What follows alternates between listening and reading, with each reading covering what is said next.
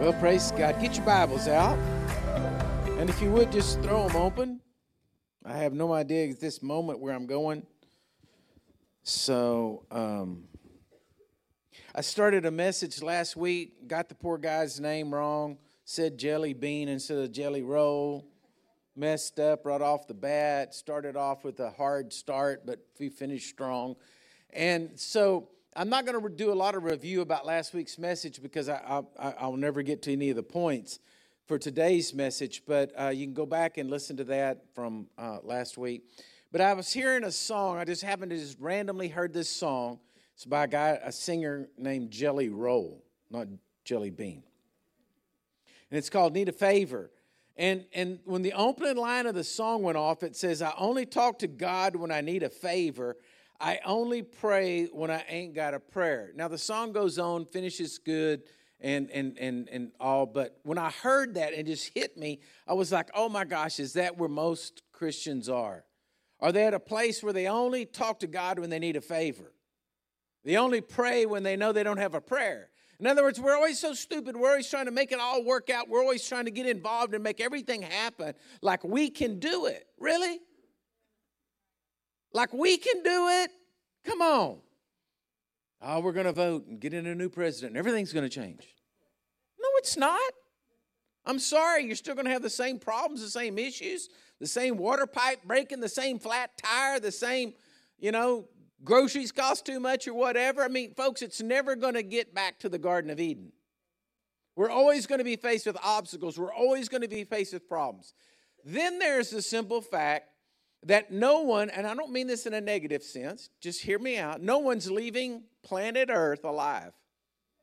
You say, oh, well, the rapture takes place. Those people aren't going to, well, you still, the Bible says your body changes and it goes in, so it dies in some sense to another body or whatever, but ain't nobody leaving planet Earth alive.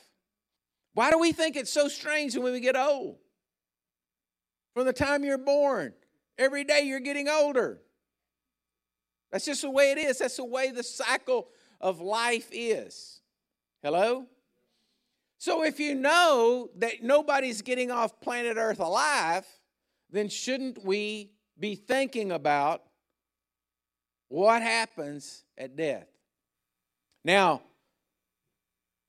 if you're an atheist, you just believe, well, then that's the end of your life. It just ceases to exist. But I don't believe that's true. I believe what the Bible teaches, that there's a heaven or a hell. Folks, right now, just listen to me.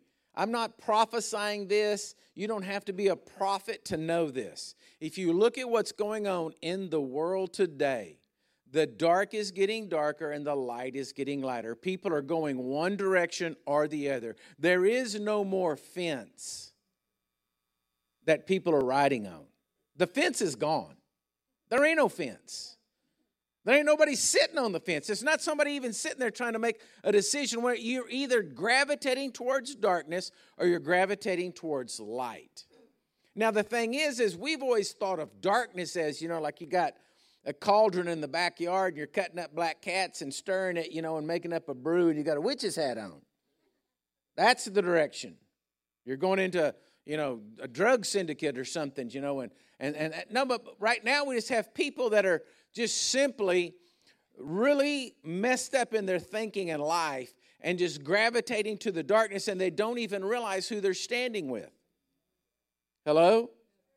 A lot of times we need to, if you don't know if you're going the right direction, you should stop and you should look around at where you're at and who's around you. And if you're kind of with a seedy crowd, you may be in the wrong part of town. Hello? You should be moving over a few streets and get going in a different direction. Look at the person beside you and say, yeah, that's good. I like that. Y'all are looking at me, making me nervous, okay? Come on. Hello? Am I preaching good? And so there's no sense anymore asking, well, I just don't understand why they can't see that. But they can't see it because they're blind. And so much more, people don't want to call things just as they are. It's black or white. It is. It's God or the devil. It is. There's no other way. It's good or it's evil. There ain't no fence. The fence has been plowed up. They already brought the bulldozer in. They already ripped that baby out. It's gone. It's buried. There's no fence. Nobody's sitting on it. Okay? But there's a bunch of people out there in the world who claim to be Christians. Hear what I'm saying? They claim to be Christians. They claim Christianity by association. They claim Christianity by membership. They don't claim Christianity by what I'm going to preach to you today. And so if you're sitting here today saying, oh, man, I already knew this. Well, you need to take notes because there's people in the world that need to know what I'm preaching this morning. There's people out there that you're going to run across who need to understand the point that I'm making this morning about having a foundation of Jesus in your life. Okay? So I don't want anyone that says that they're a Christian to be at this place where, well, I only talk to God when I need a favor. I'm only going to pray when there's no prayer. No, I want you to have a relationship with a God who created you. I want you to be able to talk to God at any time about anything, not just when you got a problem. How about when it's just a pretty day? How about when you just saw a redbird sitting in a tree and he's going to say, man, Lord, that is cool. You came up with the prettiest red. Okay. It seems to be more exciting to me than it seems to y'all here, but so I worked, talked a whole lot last week, preached a whole bunch last week. You just have to go back and listen to it. All about Obed-Edom and the ark and coming in and all that stuff. I can't go over it because I'll never get to my first point here this morning. So it's so far down my notes, I can't even find it. And so here we go. Here we go. Here we go. Here we are. Okay, so go to 2 Kings chapter 5, verse 10. That's where I want you to go. 2 Kings 5:10. The first point of developing a relationship with God, okay, the foundational point you have to have in your life is you must realize you need a relationship with your Creator. You see, if you don't realize that you need Jesus, well, then you're never going to seek Jesus. I always remember this story that Papa Dodge told me one day. He said he picked up a hitchhiker on the side of the road. He always had always picking up hitchhikers, and he picked up a hitchhiker on the side of the road, and they're going down the road, so he's going to witness to him. And he says to the hitchhiker, do you know Jesus Christ? And he says, no, I'm not from around these parts. So I'm just telling you, there's people out there that ain't got the foggiest idea about what it means to have a relationship with God, much less a relationship with Jesus. They ain't from around these parts. They don't know him, right? And so what I'm saying to you is we got to be the people that are observant. You as Christians, you got to be observant. You got to be able to help people. You got to be able to turn to a person and say, man, you know Jesus. And if they say, no, I'm not from around here, well, then you know what you're going to say. We got to be equipped in these days because our job in these last days is to tell people about how they're going to have a relationship with Jesus.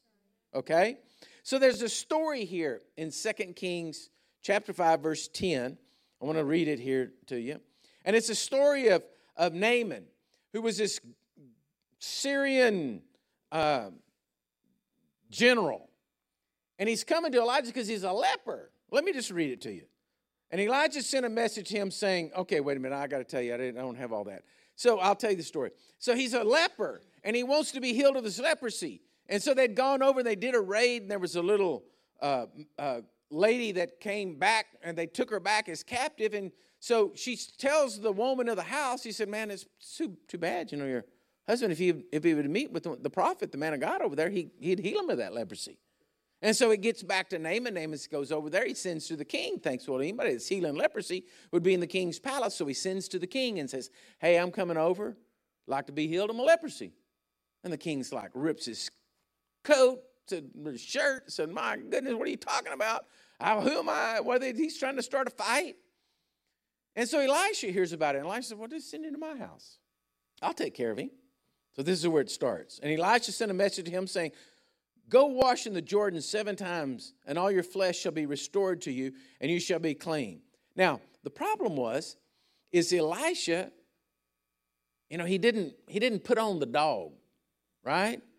He didn't have no pomp. He didn't go out, and Naaman didn't like this because he was expecting, like, if there was going to be a healing, a lot of hoopla. Y'all know what hoopla is? A lot of excitement, a lot of hoopla. Here's some dirt throwing, some smoke blowing, some, something going on, burning some incense, get some candles out, do something.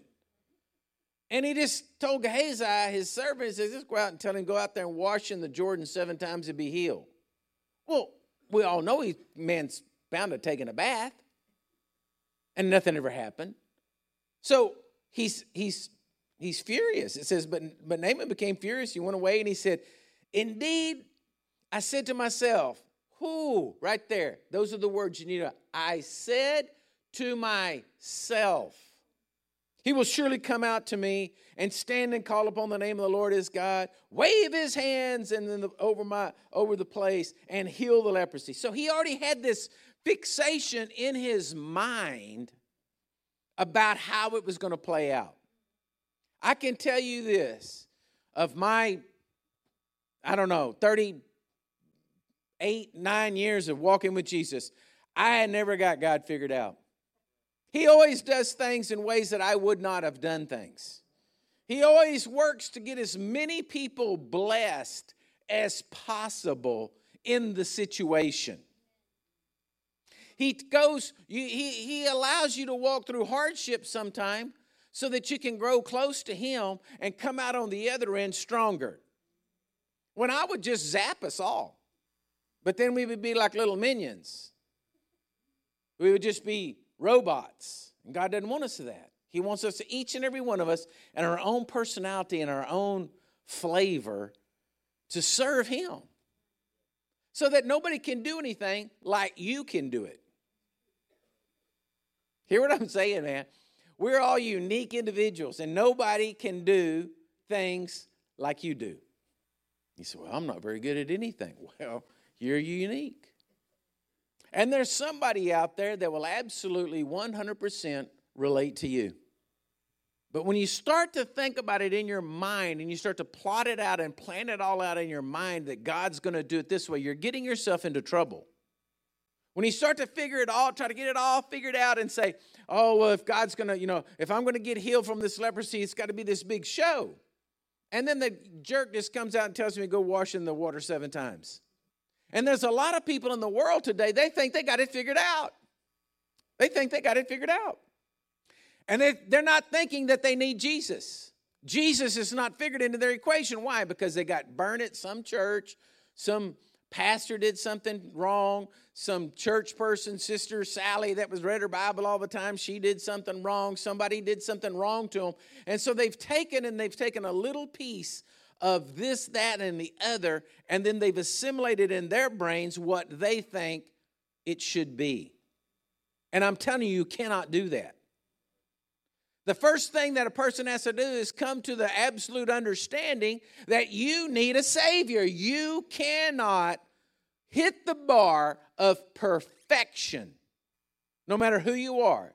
And you can't make excuses for yourself. You can't say, well, I'm not perfect, but I'm better than that one.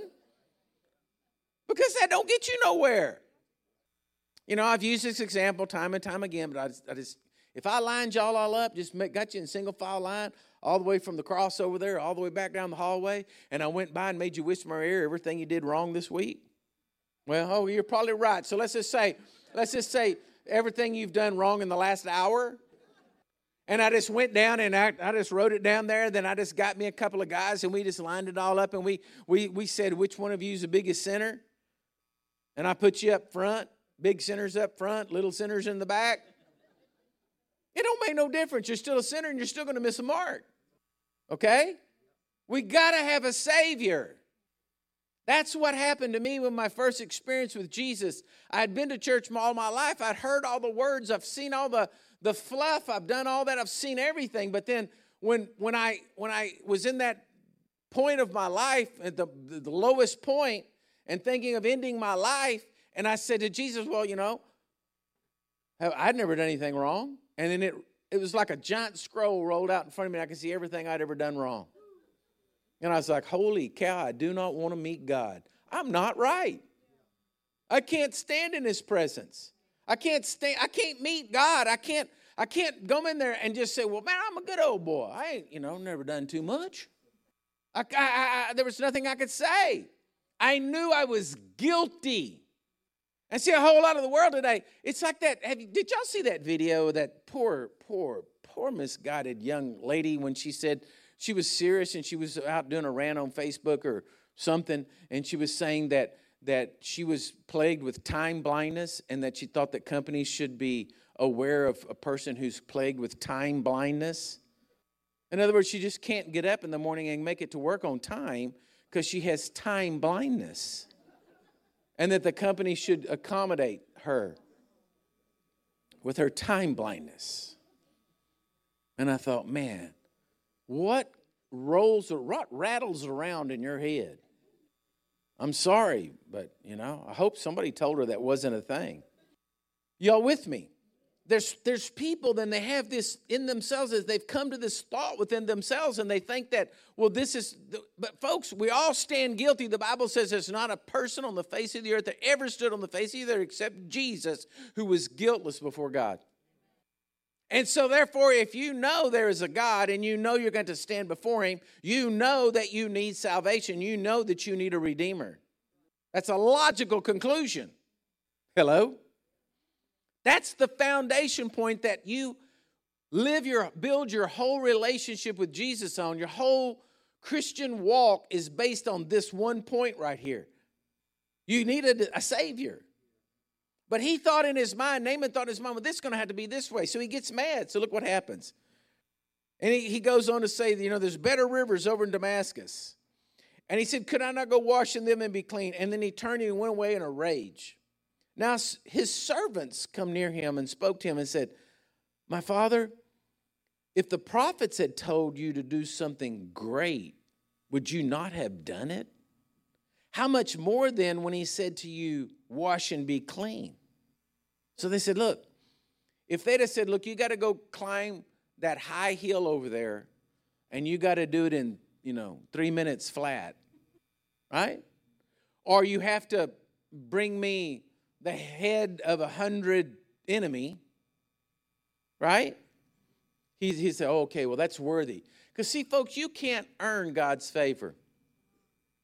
But inside of us humans, we think we can.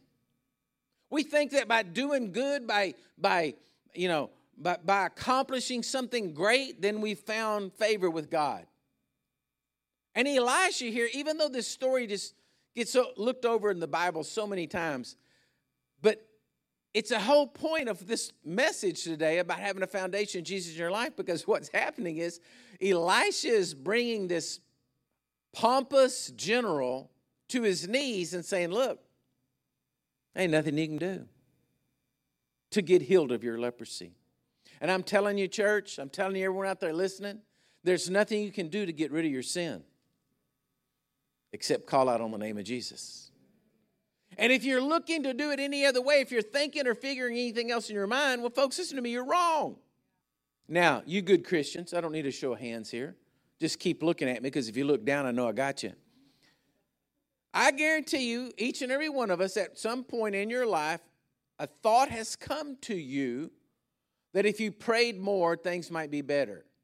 Or if you read more, things might be better. Now, there's a little bit of truth in that. But let me tell you, the devil loves to come and try to say that you have to earn God's favor.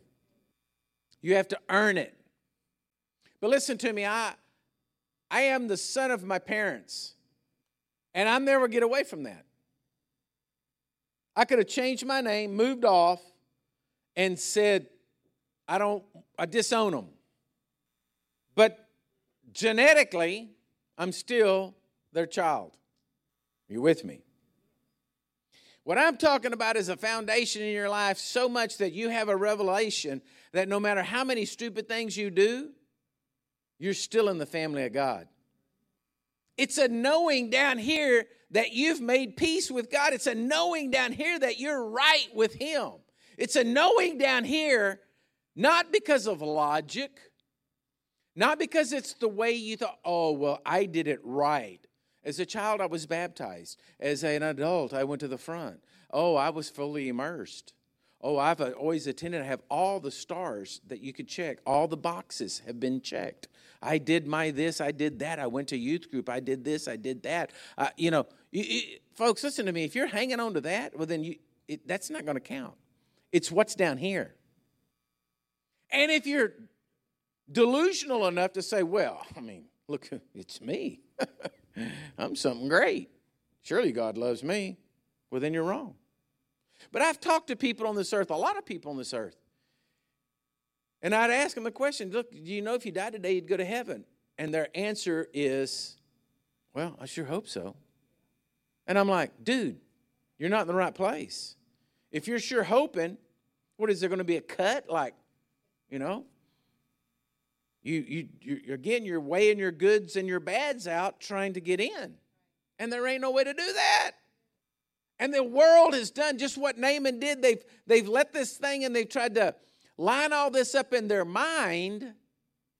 And they just haven't come to the place where they said, I can't do it. I need a Savior. That's what the world needs to hear right now. So it says, so Naaman thought about it. So he's a smart man. Now listen to me, a lot of people aren't.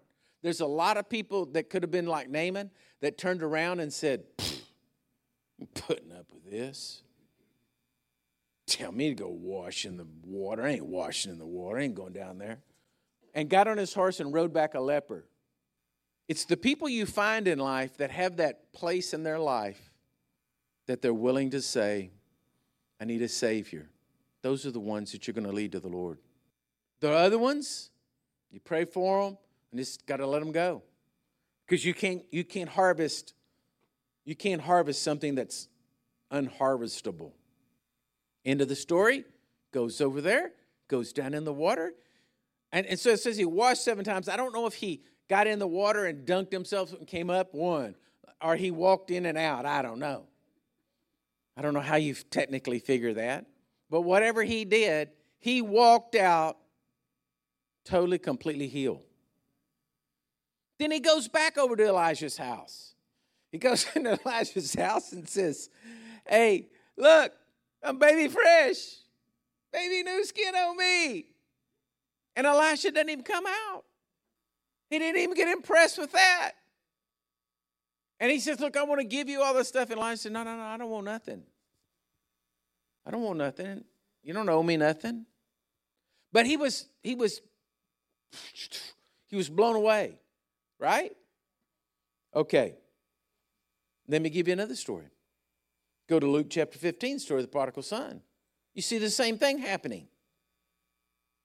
Those of you in here, well, I do want to see a show of hands. How many of you in here, you know someone that's either a family or a friend, an associate that you know they don't know Jesus and you've been praying for them? Raise your hand. Look at these hands up everywhere. So these people all over here, I'm telling you, what I'm preaching to you today is what you need to start praying over your friends, your family. Luke 15:12. I just picked it up in the middle of the prodigal son. If you know the story, it's 2 sons. One son decides he's going to go out and live it up, gets his father's inheritance. It's coming to him. He goes off, and he just blows it all. And then he ends up in a hard place, and he ends up in a pig pen, a Jewish boy feeding pigs. And so it says here, and the younger of them said to his father, Father, give me the portion of goods that falls to me. So he divided unto them this livelihood. And not many days later, the younger son gathered all together, journeyed into a far country, and there he wasted his possessions with prodigal living.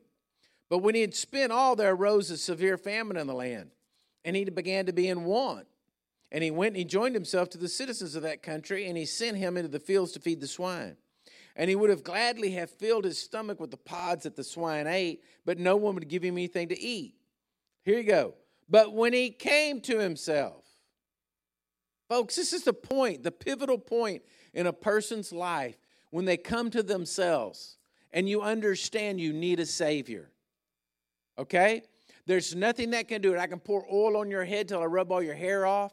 You can have the perfect church attendance. You can jump through hoops. You can do everything. But it's not until a person comes to themselves and understands they have to have a Savior that the person will be saved. And you good people sitting in here, you should know. Those of you watching, listening, you should know in your own life that there's a point you can say, I remember when I came to myself. I remember when I came to myself. I tease my wife all the time because she was raised Baptist. I was raised Methodist.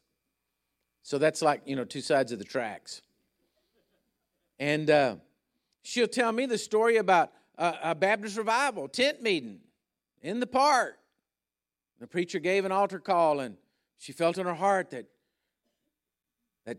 she needed to go up front. She went up front and gave her life to Christ. And I tease her and say, well, it didn't take very well. Woo! So she'll get on to me. Because then later on in life, when we got right and got our hearts right with God, and I had my experience, so I always tease her and say, well, we're going to get to heaven. Well, I'm going to look at the Lamb's Book of Life. I want to see the dates when we have these things down here, I like to start a fight. So, but even that was a time that she knew that God spoke to her heart and was pulling her. A time when she came to herself. In my barn experience, a time when I came to myself. Oh, I'd already been through all the confirmation classes. I'd already been up front. I'd already made a profession of faith at the altar. But I did it because I was supposed to do it. I didn't do it because I knew I needed a Savior. There's a difference. And I'm telling you, man, times are coming on the face of the earth right now. You can wave your certificate around all you want to. It ain't going to do you no good. You need to have a relationship with God that's built on the foundation of knowing that you came to yourself one day. You cried out to the Savior. He touched your heart, and He changed you into another person. Your DNA got changed into a godly DNA. Because you're not going to be able to stand in the face of the demon horde of hell and say, oh, I'm pretty sure I'm okay. You need to be able to rise up and say, whoa, wait a minute. I'm a child of God, born again, washed in the blood of Jesus, and you can't touch me. Then all of a sudden things are, whoa, all the spiritual realm wakes up and says, wait a minute, whoa. That dude knows who he is. See, the devil loves to hoodwink people. Loves to hoodwink people so that they don't think they need a Savior. You can't be born saved. You can't be born into a great family and then you're automatically in because you had a praying grandmother. If you have a praying grandmother, then you're going to pray. She's praying, and then you're going to come to yourself and realize you need a Savior. That's what happened to mine. So he says, how many of my fathers... So he came to himself and said, how many of my father's hired servants have bread enough to spare? And I'm perishing with hunger. I will arise, I will go to my father. I will say to him, Father, I have sinned against heaven and before you, and I'm no longer worthy to be called your son. Make me like one of the hired servants. So you got to understand something. When he came to himself, he understood, and I'll just use this vernacular, but he realized he had sinned, or he realized he had done wrong in his father's eyes. So he already again began to assume there was no way I'm going to be back into sonship at my father's house. So, but a hired servant's better than nothing. Right? So he had already given up his sonship in his mind. He said, man, I'll just go back and work for my father. He's a good man. So he goes. Now, you got to catch this, church. So it was that when he was still a great way off, his father saw him and had compassion and ran and fell on his neck. Listen to me, church. Hear these words. How could the father have saw him unless the father was looking for him? He was sitting on the porch believing for his son to come down. Now, here we go. Here we go. Those people you're praying for, those people that you know don't know Jesus and they're lost, those ones you're praying for, turn your faith on and start looking for them to come down the road. Quit saying out of your mouth, God, I don't know if they're ever going to make it. Start praying for them and saying, Lord, I'm looking down the road, just like you did when the father came home. I'm looking down the road. I'm believing to see him coming on down the road. They're going to call me up and want to go to church. Get your faith stirred and believe, God, that in these days we're going to see more people come to know Jesus. Now, folks, I want to tell you something. There's revival going on in the land. May not be in our backyard, but there's revival going on in the land. all over, man. Even the reports I get from all over Mexico and all around, there's great revival going on everywhere. People are being saved left and right. There's huge numbers across the world of Christians being saved. There's also a huge number of Christians being persecuted. But let me tell you something. God is busy and he's at work. It's just that we've been around here in America and we've been indoctrinated for so long that people are walking around like zombies. They don't know they need a Savior. They're just walking around like zombies. They don't understand right from wrong, and they're just trying to get through life. And I'm just believing that God wants, I know God wants to, but I'm believing that God's about to do something in our midst. And I want to tell you something. Listen to me. Some of you may agree with me, some of you may not, but, write me a letter. The greatest thing in life is salvation. I don't want to take the church and turn the church into all we're focused on is miracles and healing. I want to see people saved. Folks, listen to me. Don't do you a bit of good to get healed if you're going to go to hell. Well, if they were healed, we saw signs and wonders and more people would get saved. No, that's not true. You say, I can't believe that. Go read your Bible. Forget about me. Go read your Bible. Jesus himself couldn't even do any miracles in his own hometown because everybody was mad saying, oh, ain't that the old carpenter's son? That's something's fake. Something's just fishy about that family. Old Mary, there's something kind of going on there. And they couldn't do any miracles. The Apostle Paul, he and Silas go into the town and do some noteworthy miracles, and everybody throws a fit and says, it's Zeus and Apollo's coming. They go out there and try to worship him. And Paul's saying, no, you idiots. It's not that. It's Jesus. Can't you hear what I'm saying? The next thing you know, the Jews stirred everybody up, took Paul out and stoned him. And then the next miracle took place. The disciples raised him from the dead, I believe. If you look at the scripture, I believe that's what happened. They killed him. But they raised him back up. Miracles are happening all around, but that didn't mean people were getting saved. What brings people to salvation, it's called conviction. Conviction means there's something inside your heart that convicts you that you need a Savior. It's called the Holy Ghost. When the Holy Spirit moves upon a land, there's conviction for wrongdoing. And they realize that they're guilty and cannot stand before the presence of Almighty God with any merit. That's what I want to see sweep across the land. I want to see people convicted of their sin and that they need a Savior. Because then when they get saved and they know Jesus, then all the rest of this stuff just happens and takes place. But it's got to start with the foundation of the relationship with Jesus. The foundation stone is that you know you're saved. So you got to start praying for those people, looking down the road saying, I'm believing God. I'm believing I'm going to see them coming down the road. I'm believing they're going to come down the road. They're going to come down the road. They're going to get saved. So the boy comes down the road. The father sees him and says he sees him a great way off. He has compassion on him. He ran, he fell on his neck, and he kissed him. This is the kid in the pig pen. I raised hogs. Not proud of it, but I did. Got into the hog raising business, had a 1,000-head hog operation. I was about the third largest seller of pork to Regline in San Antonio when I was 16 years old. And there's something about a pig. Not necessarily a pig, it's what comes out the other end. It really stinks. When it gets on you, it's really hard to get off. And after I went broke and lost everything and whatever, it was years, I could still smell my hands. And I swear I smell pig. And the father runs to this pig, his son, smelling like a pig. He ran to the pig and he kissed the pig. Are y'all with me?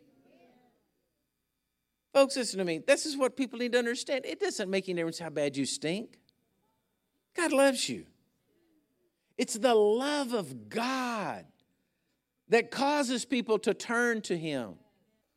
It's the love of God. When a person comes to that and sees that is what is so amazing and brings people to know Jesus. And so he runs, he kisses him on the neck. And so he starts out his story.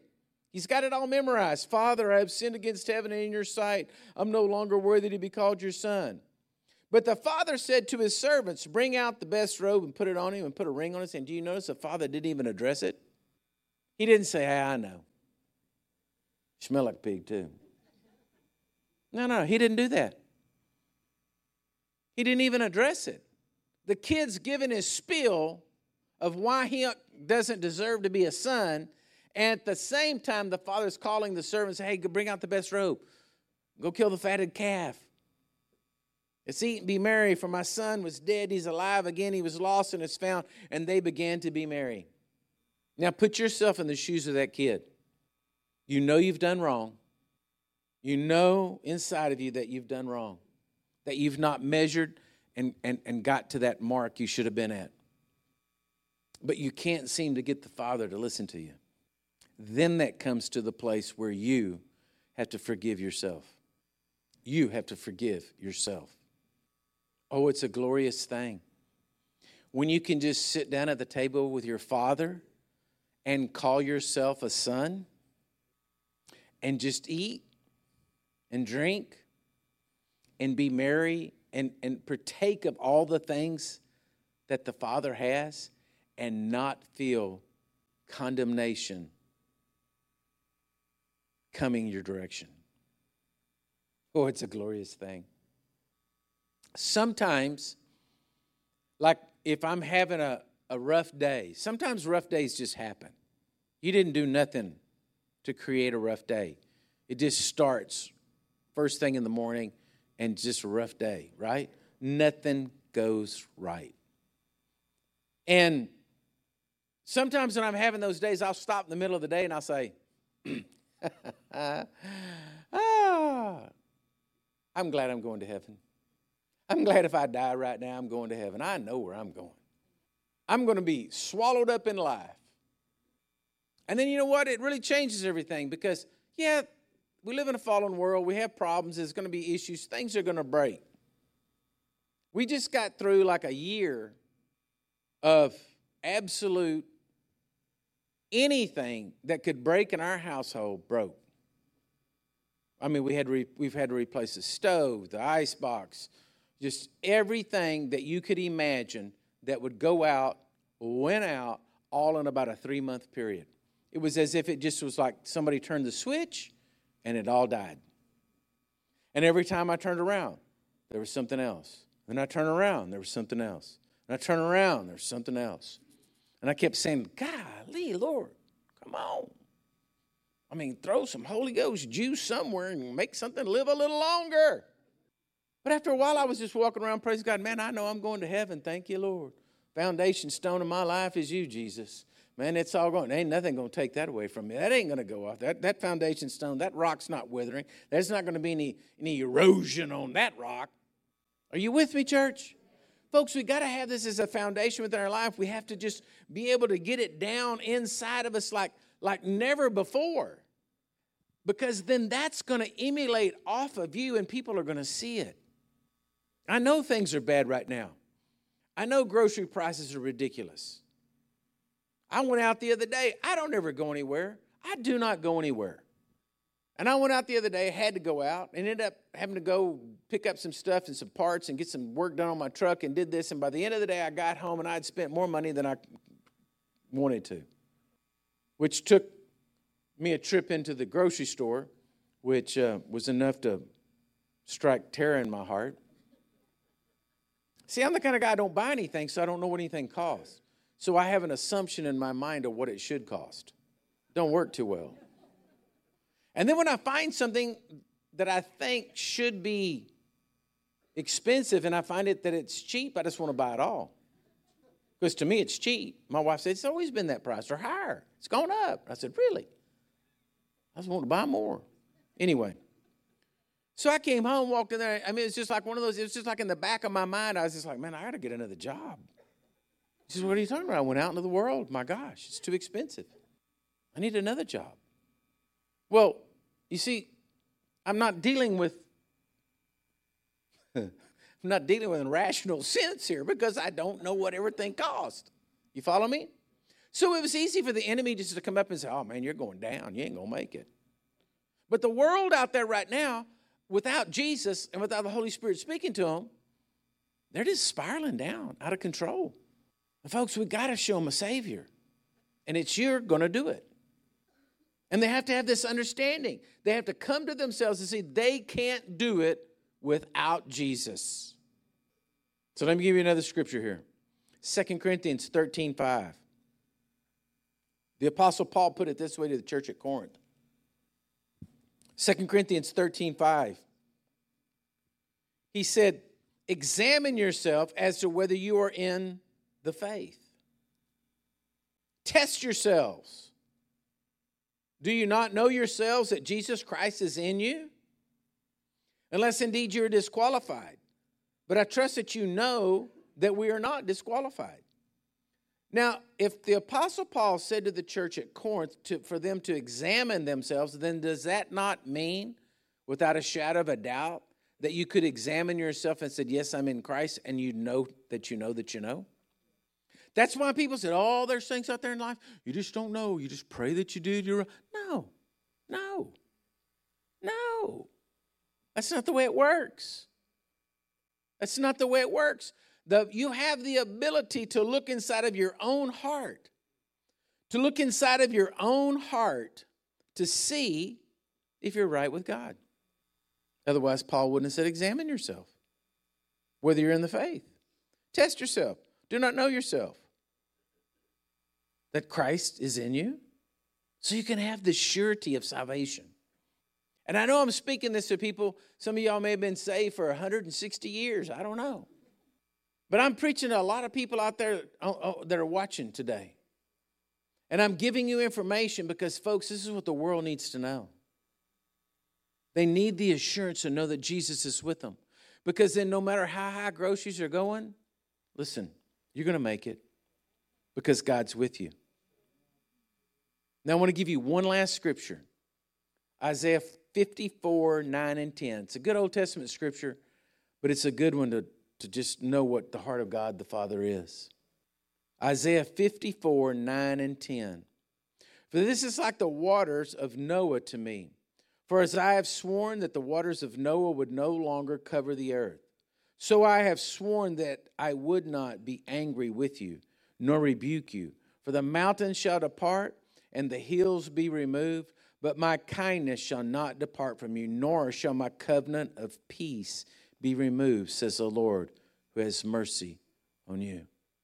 We can go out and we can see a rainbow, and it doesn't represent the LGBT movement. You can see a rainbow in the sky, and it represents that God Almighty will never destroy this earth with a flood. You see the rainbow, if you know the story and you're a Christian, you look up at the rainbow, you say, God's never going to destroy it, never going to be a flood again. Right? So, when you look at the cross, and you can look at the cross and you can say, that cross is there because God made a way. And his kindness is towards me through Jesus. It's the same assurance. The empty cross that Jesus is risen and paid the price for us all. Amen? So I'm going to encourage you. Look down the road for your friends to be coming. Be praying for them. Be speaking to them. When you find people that are discouraged, you find people that are downtrodden, ask them the question, man, are you sure you have peace with God? If not, let me show you. Let me tell you how to do it. His name's Jesus. Amen? Stand to your feet if you would, please. For all of those of you out there listening and watching, I just want to remind you, I want to tell you this message, it's vital that you get it in your heart. If you're listening right now and maybe you've listened to the very first time you heard a message like this and you're coming to yourself out there right now and you're in your house alone or you're in your car alone and you're driving and you're thinking, I can't be at the church service. No, but listen to me. God knows where you are. The Bible says he knows the number of hairs on our head. And right now, if you would just by faith call out upon the name of Jesus and say, Jesus, I need a Savior. You're my Savior. I believe in you. I ask you to come into my heart. I ask you to come in. Forgive me of my sins. Wash me in your blood. Right there, he will touch you. He will heal you, and you'll be in the family of God wherever you are. All you have to do is call upon the name of the Lord. He'll never turn you down. If you're in here today, can I have my prayer team come up, please? If you're in here today and you're not sure, you don't have that peace on the inside of you, listen to me. Don't walk out the doors. Do not walk out the doors today. If you're in here and you don't know for sure that if you died, you'd go to heaven, well, that's why we have a prayer team people up here. It's for you to just come up and somebody say, I want that assurance in my heart. They'll lead you through a prayer. God will touch you right here. You can leave with peace in your heart, knowing that you know that you know that you know that you know that you know. That you know that you know that you know that you know. That you know that you know that you know that you know. You're right with God. Amen? It's the greatest thing in the world to know and have peace with God. So I'm going to pray over y'all. Prayer team's here. I'm going to bless you. Keep looking down the road for your friends, your family. They're coming. And just get them in here, and we'll help build on that foundation. Amen? So, Father, right now, in Jesus' mighty name, I pray. I pray for all those that have heard the sound of my voice today, Lord, that they didn't hear my voice, they heard yours. That, Lord, that there is conviction going across the land. That people's hearts are turning to you. That, Lord, that they're going to come to themselves. They're going to see. Lord, they're going to be like Naaman, quit trying to figure it out in their head. They're going to be like the prodigal son, Lord God, and come home to the Father. And, Lord, I just pray right now. And I set my agreement with all those that are believing for family members to come to know you, Jesus, or friends, whoever it be. That, Lord God, that they come to know you. They see your glory. That, Jesus, they know today they need a Savior. And they turn to you. So, Lord, bless them. Bless them today as we go. Bless them, Lord God, as we go out. And give us divine appointments that are run across people, Lord, that need to know this message. So, Lord, I thank you for it. And I praise you for it. In Jesus' mighty name. Amen and amen. God bless you, church. We're here for you up front.